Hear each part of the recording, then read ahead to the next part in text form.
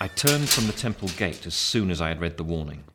It was plain that I must see Wemmick before seeing anyone else, and equally plain that his Walworth sentiments only could be taken.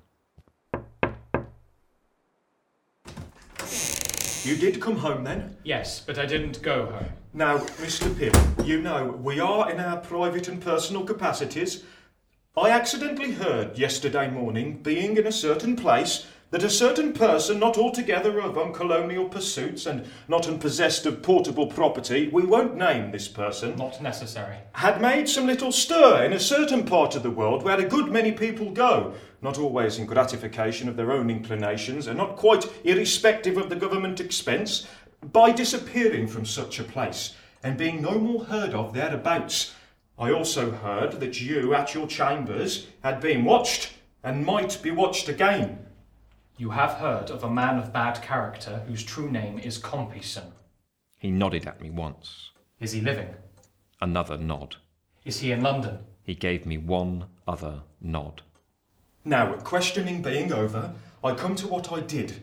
Not finding you, I went to find Mr. Herbert, and, without going into any details, I gave him to understand that if he was aware of anybody, Tom, Jack or Richard, being about the chambers, he had better get Tom, Jack or Richard out of the way while you were out of the way. He would be greatly puzzled what to do. He was puzzled what to do, not the less because I gave him my opinion that it was not safe to try to get Tom, Jack or Richard too far out of the way at present. Don't break cover too soon. Lie close. Wait till things slacken before you try the open, even for foreign air.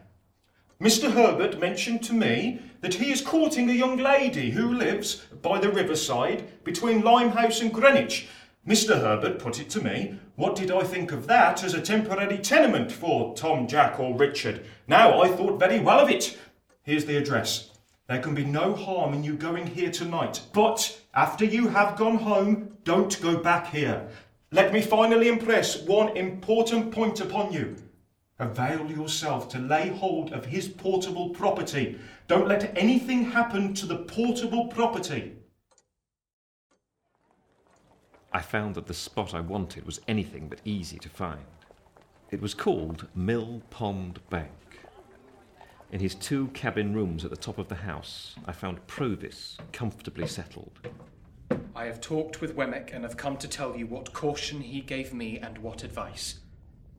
This I did accurately. I added that when the time came for getting him abroad, I should go with him. We are both good watermen, Handel. We could take him down the river and get Provis aboard the foreign steamer ourselves when the right time comes. No boat would then be hired for the purpose and no boatman. That would save at least a chance of suspicion. We agreed that the scheme should be carried into execution. I don't like to leave you here, though I cannot doubt your being safer here than near me. Goodbye. Dear boy, I don't know when we may meet again, and I don't like goodbye. Say good night. Good night. When the time comes, you may be certain I shall be ready. Good night. Good night.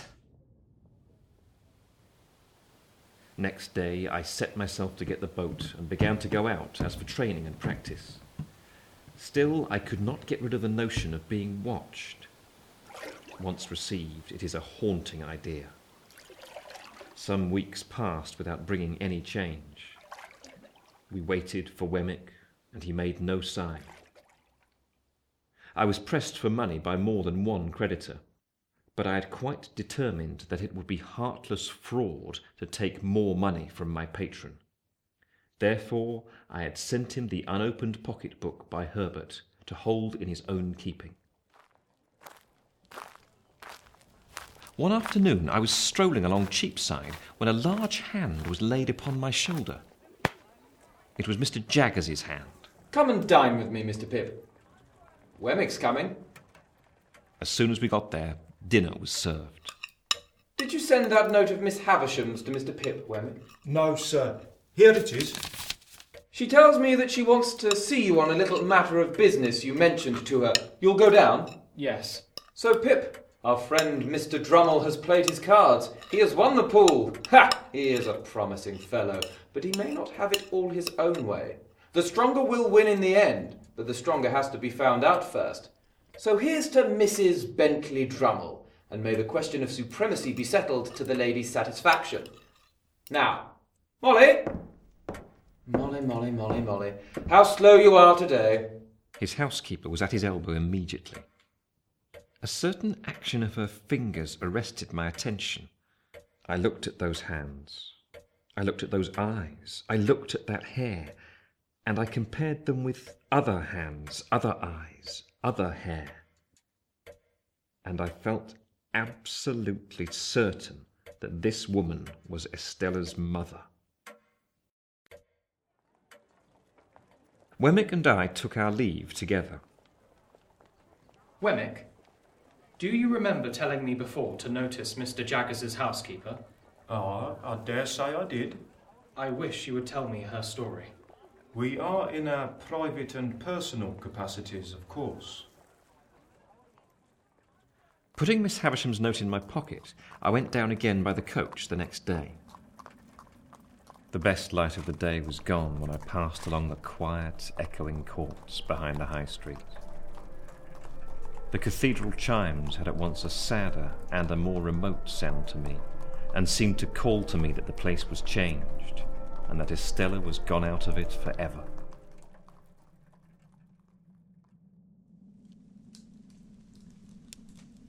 You said, speaking for your friend, that you could tell me how to do something useful and good, something that you would like done, is it not? Something that I would like done very much. How much money is wanting it to complete the purchase? £900. Can I only serve you, Pip, by serving your friend? Is there nothing I can do for you yourself? Nothing. I thank you for the question. I thank you even more for the tone of the question. But there is nothing. She took from her pocket a yellow set of ivory tablets and wrote upon them with a pencil. This is an authority to Mr. Jaggers to pay you that money. For your friend. Thank you, Miss Havisham. My name is on the first leaf. If you could ever write under my name, I forgive her. Pray do it. Oh, Miss Havisham, I can do it now. There have been sore mistakes, and my life has been a blind and thankless one, but I want forgiveness and direction far too much to be bitter with you. She turned her face to me and, to my amazement, dropped on her knees at my feet. Oh, what have I done? What have I done? Until you spoke to her the other day, and I saw in you a looking glass that showed me what I once felt myself, I did not know what I had done. What have I done? What have I done? Miss Havisham, you may dismiss me from your mind and conscience, but Estella is a different case. Yes, I know it, but Pip, my dear, believe this. When she first came to me, I meant to save her from misery like my own. Miss Havisham, does what has passed between us give me any excuse for asking you a question relative to Estella? Go on. Whose child was Estella? She shook her head. You don't know? She shook her head again. But Mr. Jaggers brought her here or sent her here? Brought her here. Might I ask her age then? 2 or 3. I resolved to walk round the place before leaving, for I had a presentiment that I should never be there again. Before departing, I resolved to go upstairs and assure myself that Miss Havisham was as safe and well as I had left her. In the moment when I was withdrawing my head to go quietly away, I saw a great flaming light spring up. In the same moment, I saw her running at me, shrieking, with a whirl of fire blazing all about her, and soaring at least as many feet above her head as she was high. I had a coat on, and over my arm another thick coat. Then I got them off, closed with her, threw her down, and got them over her, that I dragged the great cloth from the table for the same purpose, and with it dragged down the heap of rottenness in the midst, and all the ugly things that sheltered there. That this occurred I knew through the result, but not through anything I felt, or thought, or knew I did. I knew nothing until I knew that we were on the floor by the great table, and that patches of tinder yet were floating in the smoky air, which, a moment ago, had been her faded bridal dress. Assistance was sent for, and I held her until it came.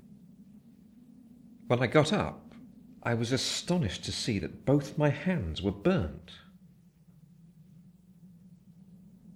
An hour afterwards, she lay indeed where she had said that she would lie one day.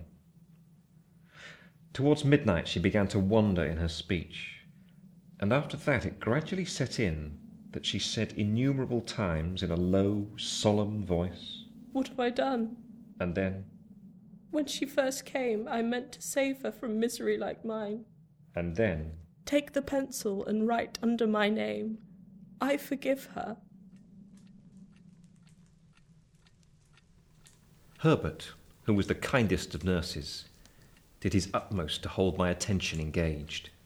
Lay your arm out upon the back of the sofa, my dear boy, and I'll get the bandages off so that you shall not know when it comes. I was speaking of Provis. Do you know Handel? He improves. I said to you I thought he was softened when I last saw him. Yes, you remember his breaking off here about some woman that he had got into great trouble with. Oh, did I hurt you? I had forgotten that, Herbert, but I remember it now you speak of it. Well, he went into that part of his life, and a dark, wild part it is. It seems that the woman was a jealous woman and a revengeful woman. Revengeful, Handel, to the last degree. To what last degree? A murder? Or does it strike too cold on that sensitive place? I don't feel it. How did she murder? Whom did she murder? Why, the deed may not have merited quite so terrible a name, but she was tried for it, and Mr. Jaggers defended her. It was another and a stronger woman who was the victim, and there had been a struggle in a barn. Was the woman brought in guilty? No, she was acquitted. Oh, my poor Handel, I hurt you! It is impossible to be gentler, Herbert. Yes, what else? This acquitted young woman and Provis had a little child. On the evening when the object of her jealousy was strangled, the young woman presented herself before Provis and swore that she would destroy the child and he should never see it again. Then she vanished. You don't think your breathing is affected, my dear boy? You seem to breathe quickly. Perhaps I do, Herbert. I want to know, and particularly, Herbert, whether he told you when this happened. Particularly? Well, how old were you when you came upon him in the little churchyard? I think in my 7th year. Aye, it had happened some 3 or 4 years then, he said, and you brought into his mind the little girl so tragically lost, who would have been about your age. Herbert, can you see me best by the light of the window or the light of the fire? By the firelight? Look at me. I do look at you, my dear boy. You are not afraid that I am in any fever, or that my head is much disordered by the accident of last night? No, my dear boy. You are rather excited, but you are quite yourself. I know I am quite myself, and the man we have in hiding down the river is Estella's father. I arrived in Little Britain early next morning and produced Miss Havisham's authority to receive the £900 for Herbert. I'm sorry, Pip, that we do nothing for you. Miss Havisham was good enough to ask me whether she could do nothing for me, and I told her no. Everybody should know his own business. I should not have told her no if I had been you. I did ask something of Miss Havisham, however, sir. I asked her to give me some information relative to her adoptive daughter, and she gave me all she possessed. Did she? Ha! I don't think I should have done so if I had been Miss Havisham, but she ought to know her business best. I know more of the history of Miss Havisham's adopted child than Miss Havisham herself does, sir. I know her mother. Mother? I have seen her mother within these 3 days. Yes. And you have seen her still more recently. Yes. Perhaps I know more of Estella's history than even you do. I know her father too. So, you know the young lady's father, Pip? Yes, and his name is Provis from New South Wales. And on what evidence, Pip, does Provis make this claim? Oh, he does not make it, and has never made it, and has no knowledge that his daughter is in existence.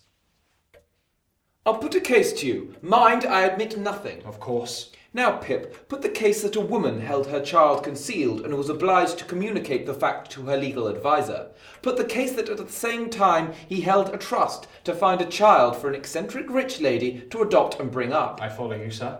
Put the case that pretty nigh all the children he saw in his daily business life he had reason to look upon as so much spawn to develop into the fish that were to come to his net. to be prosecuted, forsworn, made orphans, bedevilled somehow. I follow you, sir. Put the case, Pip, that here was one pretty little child out of the heap who could be saved. Put the case that this was done and that the woman was cleared. I understand you perfectly. But I make no admissions. But that you make no admissions. Put the case, Pip, that the child grew up, that the mother was still living, that the father was still living, that the secret was still a secret, except that you had got wind of it. Put that last case to yourself very carefully. I do. For whose sake would you reveal the secret? For the father's, I think he would not be much the better for the mother. For the mother's, I think if she had done such a deed she would be safer where she was. For the daughter's, I think it would hardly serve her to establish her parentage and to drag her back to disgrace. But, add the case that you had loved her, Pip, then I tell you that you had better chop off that bandaged left hand of yours with your bandaged right hand, and then pass the chopper on to Wemmick there to cut that off too. We had got into the month of March when I received the following letter from Wemmick. Burn this as soon as read. Early in the week, or say Wednesday, you might do what you know of if you felt disposed to try it. Now burn. We found that a steamer for Hamburg was likely to suit our purpose best. Wednesday morning dawned. It was one of those March days when the sun shines hot and the wind blows cold, when it is summer in the light and winter in the shade. Old London Bridge was soon past, and the White Tower and Traitor's Gate, and we were among the tiers of shipping. And now I could see, with a faster beating heart, Mill Pond Bank. We touched the stairs lightly for a single moment, and he was on board and we were off again. If you know, dear boy, what it is to sit here a longer, my dear boy, arter having been day by day betwixt four walls, you'd envy me.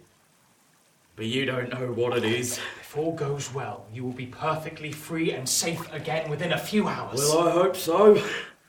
But we can no more see the bottom of these next few hours than we can see the bottom of this river.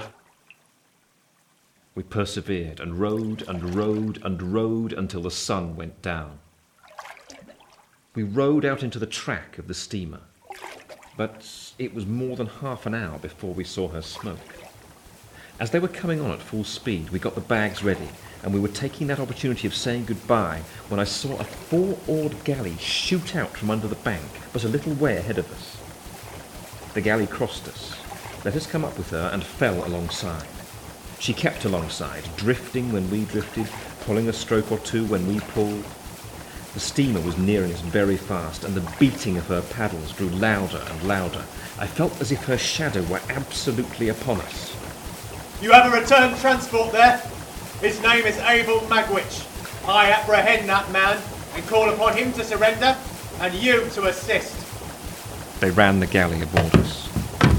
I heard them calling to us from the steamer, and heard the order given to stop the paddles. But I felt her driving down on us irresistibly. In the same moment, I saw the prisoner start up, lean across his captor, and pull the cloak from off his neck. Still in the same moment, I saw that the face disclosed was the face of the other convict of long ago. Still in the same moment, I heard a great cry on board the steamer and a loud splash in the water, and felt the boat sink from under me.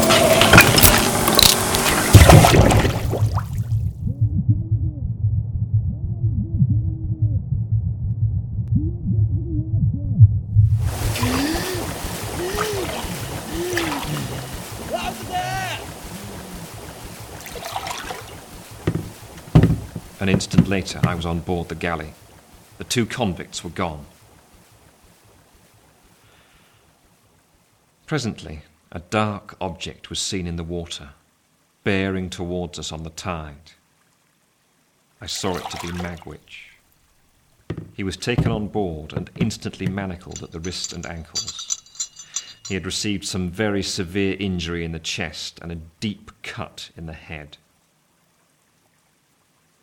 My repugnance to him now had all melted away, and in the hunted, wounded, shackled creature who held my hand in his, I only saw a man who had meant to be my benefactor. I only saw in him a much better man than I had been to Joe. As we returned, I told him how grieved I was to think that he had come home for my sake. Dear boy, I'm quite content to take my chance. I've seen my boy, and he can be a gentleman without me. No. I had thought about that. No. I understood Wemmick's hint now. I foresaw that, being convicted, his possessions would be forfeited to the Crown. Comperson's body was found many miles from the scene of his death, and so horribly disfigured that he was only recognisable by the contents of his pockets. Magwitch was taken to the police court and committed to take his trial at the next session. It was at this dark time of my life that Herbert returned one evening, a good deal cast down. My dear Handel, I fear I shall soon have to leave you. We shall lose a fine opportunity if I put off going to Cairo, and I am very much afraid I must go, Handel, when you most need me. Herbert, I shall always need you, because I shall always love you. But my need is no greater now than at another time. My dear fellow, let the near prospect of our separation be my justification for troubling you about yourself. Have you thought about your future? No, for I have been afraid to think of any future. Oh, but yours cannot be dismissed. In this branch house of ours, Handel, we must have a clerk. A clerk? And I hope it is not at all unlikely that he may expand, as a clerk of your acquaintance has expanded, into a partner. Herbert, if you could, leave the question open for a little while. Oh, for any while, 6 months, a year. Not so long as that. 2 or 3 months at most. Provis lay in prison very ill. The trial was very short and very clear. At that time it was the custom to make a finishing effect with the sentences of death. I can scarcely believe that I saw 32 men and women put before the judge to receive that sentence together. As the days went on, I noticed more and more that he would lie placidly looking at the white ceiling with an absence of light in his face. Dear boy, I thought you was late, but I knowed you couldn't be that. It is just the time. I waited for it at the gate. You always wait at the gate, don't you, dear boy? Yes, not to lose a moment of the time. Thank you, dear boy, thank you. God bless you. You've never deserted me, dear boy. Are you in much pain today? I don't complain of much, dear boy. You never do complain. He had spoken his last words. Dear Magwitch, I must tell you now at last. You understand what I say? A gentle pressure on my hand. You had a daughter once whom you loved and lost. A stronger pressure on my hand. She lived. She is living now. She is a lady and very beautiful, and I love her. With a last faint effort, he raised my hand to his lips. Then he gently let it sink upon his breast. Oh, Lord, be merciful to him, a sinner. Now I was left wholly to myself. I was in debt and had scarcely any money. I should have been alarmed if I had had energy and concentration enough to help me to the clear perception of any truth beyond the fact that I was falling very ill. Old chap, what a scholar you are, ain't you? I should like to be. This is Pip, is it? And be Come brought in, up Pip. as Come a nearer. gentleman. In a Let me word, look at you. as a young Come fellow close. We're not with afraid great of a woman. expectations. I've never seen something. You must know that I have no heart. You make it Cheated, robbed, and murdered in London. Not a plenty of people anyway. For the best of friends and us, Pip. I opened my eyes, and I saw in the great chair at my bedside Joe. Is it Joe? Which air, old chap? Oh, Joe, you break my heart. Look angry at me, Joe. Strike me, Joe. Tell me of my ingratitude. Don't be so good to me. Which dear old Pip, old chap? You and me was ever friends, and when you're well enough to go out for a ride, what larks! God bless him. Oh, God bless this gentle Christian man. How long, dear Joe? Which you mean to say, Pip, how long have your illness lasted, dear old chap? Yes, Joe. It's the end of May, Pip. Tomorrow is the 1st of June. And have you been here all this time, Joe? Pretty nigh, old chap. And we're the best of friends, ain't us, Pip? When I got up in the morning, refreshed and stronger, I went to his room, but he was not there. I hurried then to the breakfast table, and on it found a letter. Not wishful to intrude, I have departed, for you are well again, dear Pip, and will do better without. P.S. Ever the best of friends, Joe. Enclosed in the letter was a receipt for the debts and costs which I had owed. What remained for me now but to follow him to the dear old forge? And I would go to Biddy, and I would show her how humbled and repentant I came back. Then I would say to her, Biddy, if you can like me only half as well once more, if you can receive me like a forgiven child, I hope I am a little worthier of you now than I was. The June weather was delicious, and I thought all that countryside more beautiful and peaceful than I had ever known it.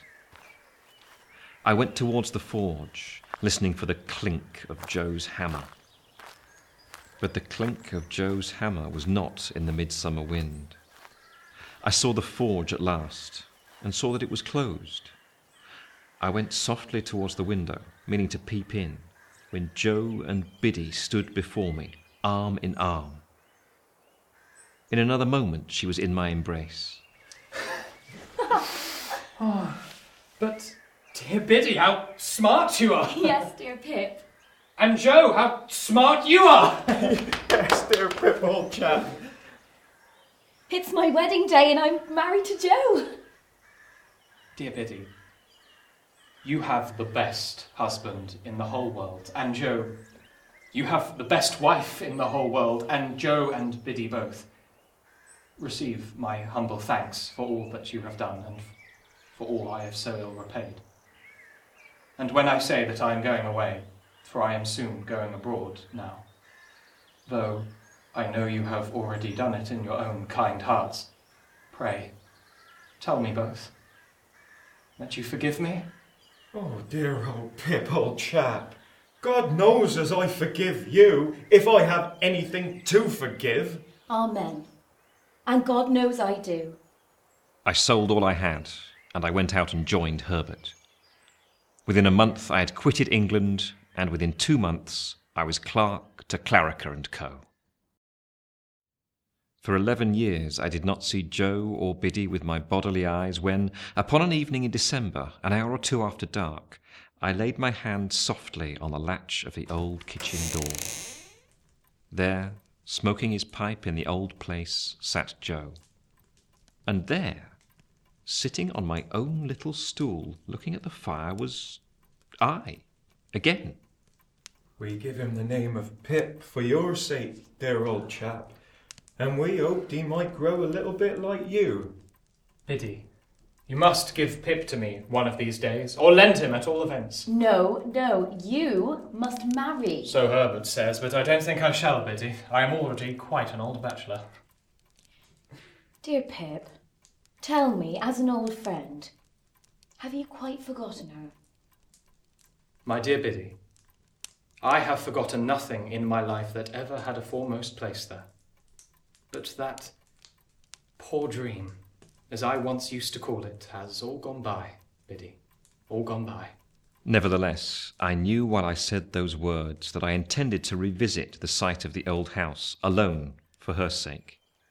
Yes, even so, for Estella's sake. I had heard of her as leading a most unhappy life, and as being separated from her husband, who had used her with great cruelty. And I had heard of the death of her husband from an accident consequent on his ill treatment of a horse. This release had befallen her some 2 years before. For anything I knew, she was married again. There was no house now, no building whatever left, but the wall of the old garden. I was looking along the desolate garden walk when I beheld a solitary figure in it. Pip, Estella. I am greatly changed. I wonder you know me. After so many years, it is strange that we should thus meet again, Estella. Here, where our first meeting was. The moon began to rise, and I thought of the pressure on my hand when I had spoken the last words he had heard on earth. I have often thought of you. Have you? Of late, very often. I little thought that I should take leave of you in taking leave of this spot. I am very glad to do so. Glad to part again, Estella. To me, parting is a painful thing. To me, remembrance of our last parting has ever been mournful and painful. But you said to me, God bless you, God forgive you. And if you could say that to me then, you will not hesitate to say that to me now. Now, when suffering has been stronger than all other teaching, and has taught me to understand what your heart used to be. I have been bent and broken, but I hope into a better shape. Be as considerate and good to me as you were, and tell me we are friends. We are friends. And will continue friends apart.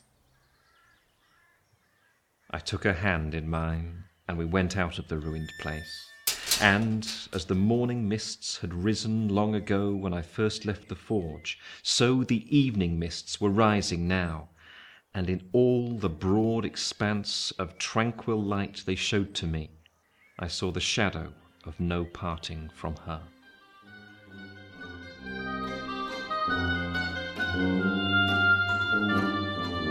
Great Expectations was written by Charles Dickens.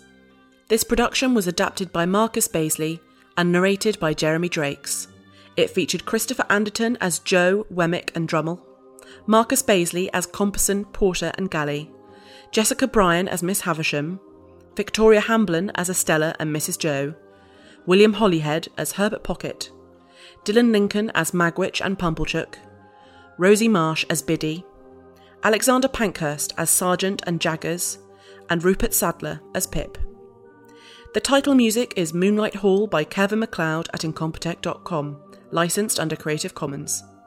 Recorded, designed and edited by Andrew Crane, Great Expectations was produced by Helen Johnson in association with Blackshaw Theatre Company and Cyphers Theatre Company.